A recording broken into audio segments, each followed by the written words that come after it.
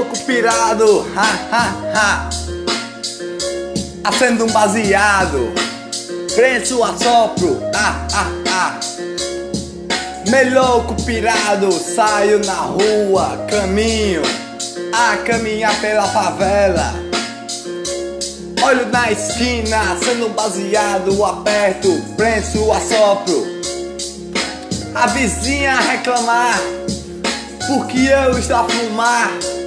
A marola chega até lá. Ela não quer me ver nem fumar, não quer me ver nem apertar, só sabe reclamar, daquele jeito que ela está. Eu aqui fumando nessa esquina, com alegria aperto, prenso, assopro.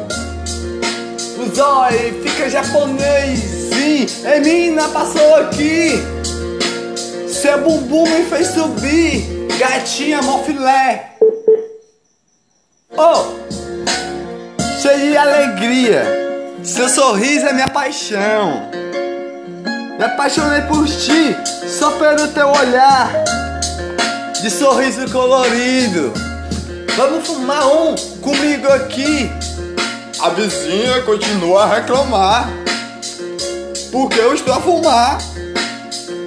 Eu penso, assopro, fumo direto. E a vizinha continua a reclamar, a marola chega até lá. Eu fico aqui nessa esquina a fumar. Ela chegou do meu lado, a mina, com um short bem curtinho, me beijou, botou o bombom na minha boca com amor, com alegria e com sorriso, com sorriso que ilumina. Ela me beijou e falou: eu te amo, meu amor. Alegria da paixão, alegria colorida, batidas do coração. Pensei, assoprei, passei para ela. Ela fumou, ela apertou, ela prensou, ela me beijou com amor, com um sorriso iluminar, paixão colorida, cheia de alegria, amor colorido. Minha mão tua pegar, acelerar, com um sorriso que faz se apaixonar. E a vizinha não para de reclamar com a marola que chegou lá. E eu saio com ela, chego até sua casa. Ela me puxa pela camisa, me joga em cima da cama, e eu caio lá. Ela sorri para mim e fala: eu te amo, você é minha paixão, com alegria.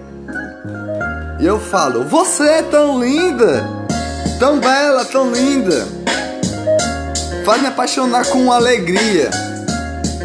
Pegamos o celular, ligamos pro iFood, no aplicativo lá. Eu falo: pode pedir o que quiser, com amor no coração. Ela pede o jantar da noite, para a gente se apaixonar.